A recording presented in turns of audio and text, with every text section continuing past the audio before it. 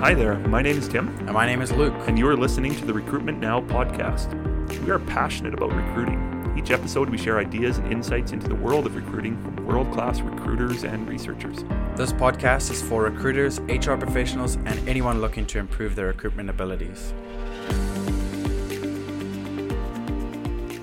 All right, so today we are recording with Gleb Tsipursky. Gleb is the CEO of a consulting, coaching, and training firm called Disaster Avoidance Experts, and his mission is protecting recruiters from the dangerous judgment errors known as cognitive bias, or basically your gut feeling. His newest best-selling book is Never Go With Your Gut: How Pioneering Leaders Make the Best Decisions and Avoid Business Disasters, and he'll be releasing a new book in April 2020 called The Blind Spots Between Us: How to Overcome Unconscious Cognitive Bias and Build Better Relationships. Dr. Tsipursky is a cognitive neuroscientist and behavioral economist and has served for 7 years as a professor at The Ohio State University. His thought leadership has been featured in over 500 articles, and 450 interviews in Fast Company, CBS News, Time Magazine, CNBC, and Inc. Magazine. And lastly, Gleb completed his PhD in behavioral science from the University of North Carolina at Chapel Hill, where he studied the intersection of psychology, behavioral economics, cognitive neuroscience, and history in business and civic settings. Wow. Thank you for joining us here, Gleb. Oh, thank you so much for having me on, Tim and Luke. It's a pleasure, and I'm really glad to be here. And I look forward to this topic. I think it's relevant to recruiters because, and I've probably been guilty of this too in the past, where you see, the evidence ahead of you and you trust your gut instead, and then you regret that down the road. So, ultimately, recruiters are either making decisions all the time, whether to read this resume or not this resume, as well as assisting managers to make those decisions. So a big part of a recruiter's job is decision making. So the topic absolutely is relevant here, and I really look forward to it. But in fact, I actually think recruiters very often pride themselves on their cognitive bias. They almost feel like that's a selling factor, that the ability of cognitive bias to be able to weed out the applicants is their gift. Right. That's why I can look at a resume in 5 seconds and tell you whether the candidate's going to succeed. Exactly. Because I'm so good at it, and that's why you're going to pay me $20,000, Luke. So to do that, right? That's why I think this is going to be so interesting. We could all get paid that to do that. Absolutely. 5 seconds for $20,000. That's great. Absolutely. Why don't we, before we get into your topic, tell us a bit more about your background. We read the formal bio, but tell us a bit about some of your passions and what you study. My passion is decision-making, partially because I see people screw up their decisions so badly, so often. So that's a big problem that we see where, look at, let's say, recruiters. Look at what happened with GE, where they recently had a CEO that didn't last a year after they had CEOs who lasted, 18 years, 20 years, 25 years. That's a clear example of where the board leadership and of course, the recruiters who are making the decision made a bad decision on CEO hires. And you see that all the time where CEOs, last a couple of months, or for a year or two, something like that. Those are a series of bad decisions. And there's so much suffering that's caused by bad decisions. I remember back from my childhood when I really became interested in this topic was when I saw my mom and dad fighting so much over so much dumb stuff that I was like, okay, you really should not be fighting over this. This is not good, just over really bad decisions. So I hate seeing bad decisions, and because it influences so many people, and we make such terrible decisions when we go with our gut reactions. For people recruiters who actually looked at the research, probably know that there's extensive research showing that unstructured interviews are the worst type of interview you could have, completely not correlated with future success in the workplace. But so many people, recruiters and leaders alike, think that they can do unstructured interviews and they're better than everybody else. And no, you're not. Sorry. Gleb, let's define the term here. What do you mean by unstructured interview? We just have a casual conversation like you and I are having right now, where it's not structured. There are no questions in advance. You just have someone come in and say, tell me why you want this job, and you just rip, and then you just let it rip. Because extensive research shows that there are people who are great at clicking with others during interviews who are really bad at the job themselves. They're great at interviewing, not great at doing the job. So recruiters get very easily fooled by these folks, unfortunately. And there are a bunch of recruiters in the audience who every time I say this in a speech, they throw their shoes at me and boo me. But I guess if you're measuring charisma or the ability to charm somebody, if that was a crucial element of the job, it might be relevant. But most jobs, that's not a crucial element. It's, exactly. Can you do Most task jobs, A, B, and C? Not can you charm the socks off of somebody? Yes, and most charisma situations are not one-on-one interview situations, or many are not. So that is, maybe for a sales position, but even sales positions, you have to have a lot of technical knowledge for most sales. So job situation recruiting context is actually a pretty bad indicator of the large majority of work situations that you will have to face. Now, Gleb, it certainly makes sense that doing a bit of research is going to be very important for recruiters. But the fact is that we're all human and we all rely on our gut to make decisions. It's almost like a natural thing to do. Mm-hmm.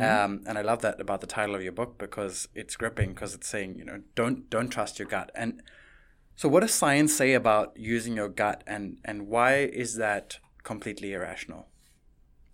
Your gut is not adapted for the modern environment. Like you said, it's very natural to use your gut. Well, it's natural for the savanna environment. When we're living in small tribes of 15 to 150 people, that's what our gut is adapted for. That's what it's natural for. That's where it fits well. So we are genetically predisposed. That's what our genes tell our gut to be ready for. That means that we will be very tribal. When we see somebody that has attributes that we like, we will then like that person and trust that person much more than they deserve to be trusted. That's called the halo effect. That's one of the many cognitive biases. There are over 100 cognitive biases, dangerous judgment errors that we make as human beings because of how our brain is wired.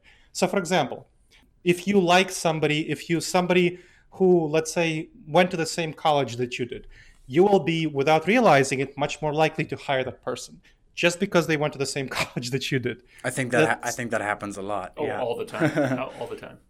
And that's a classic example. Them going to the same college that you did causes you to feel that they're good because it reinforces your own decision. So you feel good about yourself, and then therefore you feel good about this person.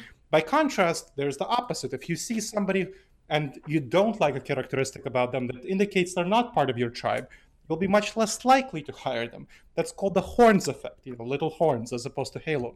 So for example, you can probably obviously hear that I have an accent, not from around here in terms of the United States.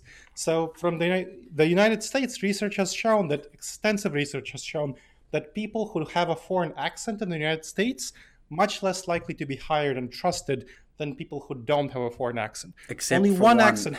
I knew it. there's probably one accent that. And Luke's hoping you say South African, right? Yes, that's what I'm hoping. I'm sorry to hear that. There's only one accent. It's not South African. It's British. They still have that cultural imperialism going for them. Wow. Okay. Yep. So the British one is the only accent that does not discriminate against here in the US.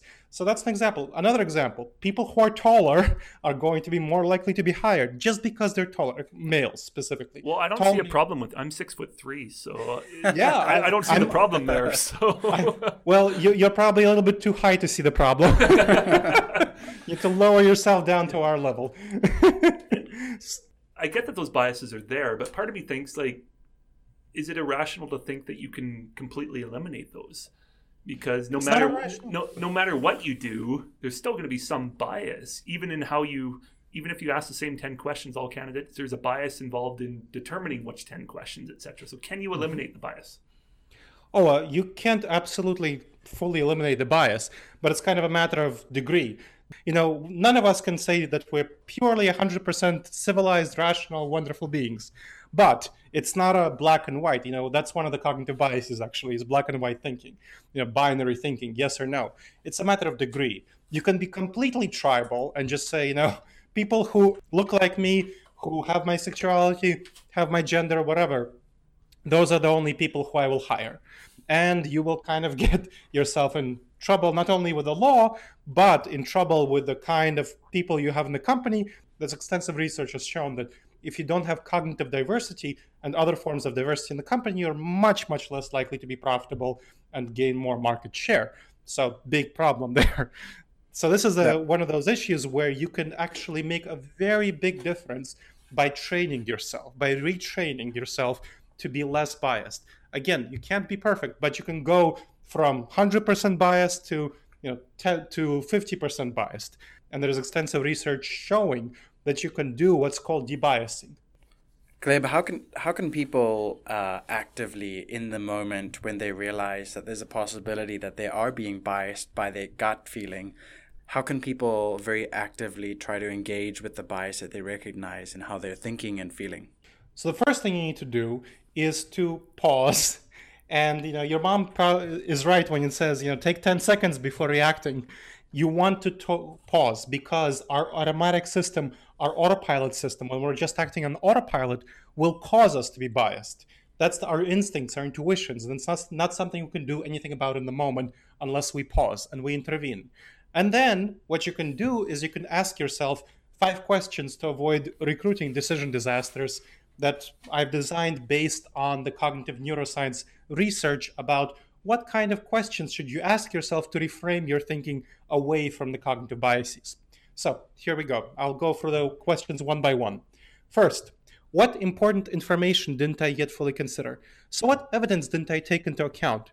This is a really incredibly important question to ask because when we like somebody for a position, we will cherry pick evidence to show that that person's great, that person's wonderful, and they should fully get the position. What we need to do instead is try to prove that that person is completely lousy and should not get the position. It's very unintuitive. You have to go outside of your comfort zone. And very many recruiters are uncomfortable going outside of their comfort zone. They're comfortable going with their gut. They're not comfortable going outside of their comfort zone and looking for information that proves that their favorite choice is wrong. First. Second, what dangerous judgment errors didn't I yet address? So what kind of cognitive biases might apply to the situation? The halo effect might apply. The horns effect might apply. I'll go I'll give a brief story about this horns effect and halo effect. I was giving a presentation here in Columbus, Ohio, to a group of 100 HR leaders at a diversity inclusion conference. And our big rivals here at Ohio State is the University of Michigan Wolverines football rivalry, biggest football rivalry in college sports history. So I asked them, hey, you diversity inclusion HR experts, how many of you 100 people here would hire a University of Michigan fan? And you know what? 3 people said that they would hire one. 3 people out of 100 in an HR leaders diversity inclusion conference. Third, what would a trusted and objective advisor suggest I do? By asking that question, you take yourself outside of yourself. And you get about 50% of the benefit of asking this question just by asking it. And you get the other 50% of the benefit by actually asking somebody else. Exactly. Actually asking somebody else. Call this person, or if you're a millennial, text this person, or whatever. But that could be a colleague too, somebody that you trust, just getting their opinion, like, hey, what do you think of this? Am I missing anything?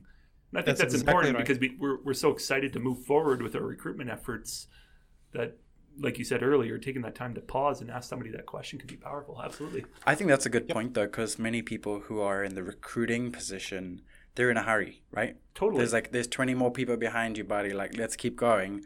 And to then spend another 10 seconds thinking, am I being biased? Who should I ask instead? Yeah. Maybe there's a threshold at which, you see a candidate's resume and you say, okay, maybe I'm being biased here, but the only reason I'm going to take the time to double check this, phone a friend, is because I think they've got something else that's worth doing the research on. So this is a question you should ask about any decision that you don't want to screw up. Sometimes you will not actually ask somebody about it if you don't have the time or if it's not an important enough decision. But if it's an important enough decision, you should really ask somebody else about it. Or at least give the candidate the benefit of the doubt, I guess. So you're saying, well, let me give them another chance. Right? Yeah.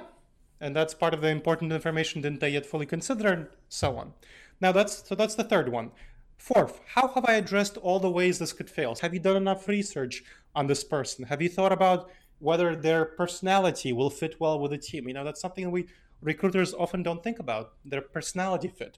They think about technical expertise, they think about, culture stuff, but they don't think about personality. That might be another area. So think about all the ways this could fail and how can you prevent all these failures in advance. Finally, what new information would cause me to revisit this decision? What would cause you to change your mind about this hire in either way?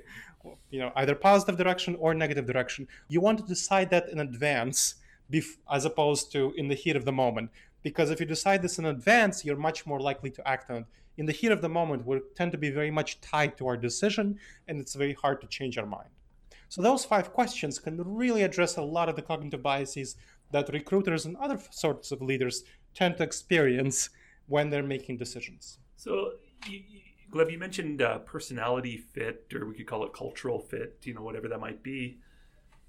Isn't that assessment a gut decision as well? Because, sure, you can quasi-scientifically measure somebody's personality, but to decide whether that person's going to fit into a company, it really is a subjective opinion. So how do you avoid the gut decision making there?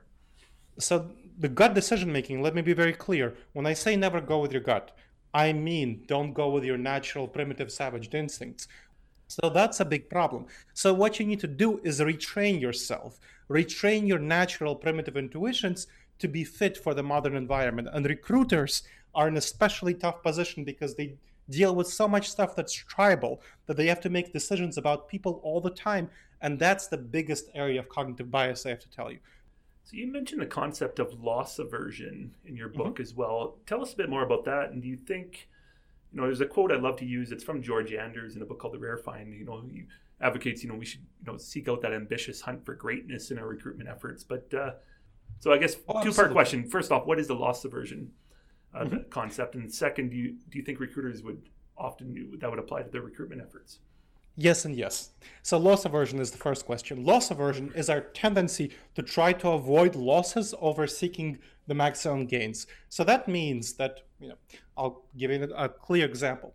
When people are asked, would you let me give you $40. Now, would you give it back to me if I offer to flip a coin, and if a coin lands heads, I'll give you $100. If it lands tails, I'll give you nothing. The large majority of people, 80%, 90%, wouldn't make that trade. Why? Well, they feel safe about the $40. They don't want to do the coin flip. But the expected value of the coin flip is 50% of 100, which is $50. So do you think this effect, one thing I've often noticed is, recruiters make this mistake. So they're recruiting for a VP role. Their pool of people they're recruiting for a VP role is other VPs. Yes. And they often have a narrow perspective. It's only another vice president, and they often ignore that up-and-coming director who's an all-star and about to become a VP, and their pool is other VPs, and they're just looking parallel there. Because the safest bet is, if you're recruiting for a VP of finance, is to hire another VP of finance. If you're recruiting for a seat, not as safe bet is to hire a director of finance who's an up-and-comer into his or her first leadership role. And sometimes, I wonder if if you have any thoughts on that effect there in terms of that bias, I guess, for recruiters. And that's exactly what happens. You're absolutely right. People take the safe bet. They take the safe choice, and they don't think about the long term. So there are 2 aspects to this cognitive bias. People take the safe choice in the short term over the long-term consequences. And they don't think about, that this VP who I'm about to hire, they don't want to stay a VP. They may want to move into a COO role or CEO role. So they may, feel like a safe choice because, they're vetted, they're safe, they're quality. Whereas if you hire an up-and-comer who'll be grateful for the position, will be really motivated to work hard and stay there for a while, the company will be much more pleased with you and will be much more likely to use your services in the future. But recruiters, that's not the way they intuitively think. Loss aversion causes them to pick a choice that they feel perceived to be the safest choice, but this choice may be the worst for them in the long run. It's the human aspect of, we want to play it safe. We want to make sure that the client will be happy. So perhaps we're not going to be even more ambitious to try to hunt for greatness, as you said in your quote there, Tim. But something else that I found interesting that you mentioned in the later part of your book, Gleb, is the Dunning-Kruger effect. Can you maybe share with us a little bit more about what that is, firstly, but then also maybe how recruiters could use that to be able to tell the difference between candidates who are coming across as overconfident versus ones who are maybe just not a good fit? We all, as human beings, tend to be overconfident. I mean, this applies across the board. If you ask somebody whether they're 100% confident about something, a recruiter says, I'm 100% confident about this hire, bid the house, and so on. Extensive research shows they'll be wrong about 20% of the time. So we are really much more often wrong than we want to think we are.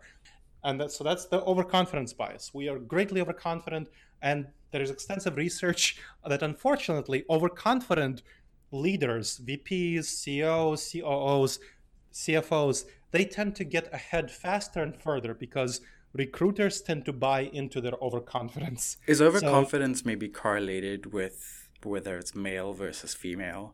I've heard of that many times, people saying that it's very typical of men to be overconfident and females to actually be the complete opposite, not believing in themselves when they really do have the abilities. Is there a correlation? No, overconfidence tends to be more frequently male, but women also are overconfident. And remember, you can be overconfident in the opposite direction. You can be overconfident that you're not a good fit for the role. So you can be overconfident pessimistic, and you can be overconfident optimistic. Fair enough. Overconfidence has to do with how strongly you believe in your judgment, in your decisions, in your perception, in your self-evaluation. It doesn't have to do with whether you're positive about yourself or you're negative about yourself. And how do you think a recruiter could use the knowledge of that to be able to tell the difference between a candidate who is overconfident in their abilities, whether they're overconfident they're able to do the job or not able to do the job? And I think that's an important question, because an interview is set up for you to talk about yourself. Like, you're not supposed to be humble. How I did it. I mean, the STAR model is all about this is what I did on the team. And good point. The whole recruitment process is almost setting up a scenario where you have for to be overconfident or you're not getting the job. So any thoughts on that, Glenn? And that's exactly the big problem, the overconfidence. We have a lot of research showing that overconfident CEOs, CFOs, VPs, and so on cause their companies to underperform. So, for example, the more often a C-suite leader, especially CEO, tends to appear in the media, the less well their company tends to perform. That's an example. There are many other examples of overconfidence with their mergers and acquisitions, for example. The more they tend to be overconfident, the more they tend to overpay for companies when they're doing mergers and acquisitions. Bad thing for the company, right? But that's the STAR system, and that's set up to fail, actually. So people who are stars are often the worst people to hire. What you want to do, you want to hire people who are less overconfident than the average. Say, when you're evaluating a project, ask that person, how much of a role did you play in the project's success? If you have a team of 5 people and this person was part of a team of 5 people and they say, I was 80% responsible for the success of this project, well, you got yourself somebody who's super overconfident here.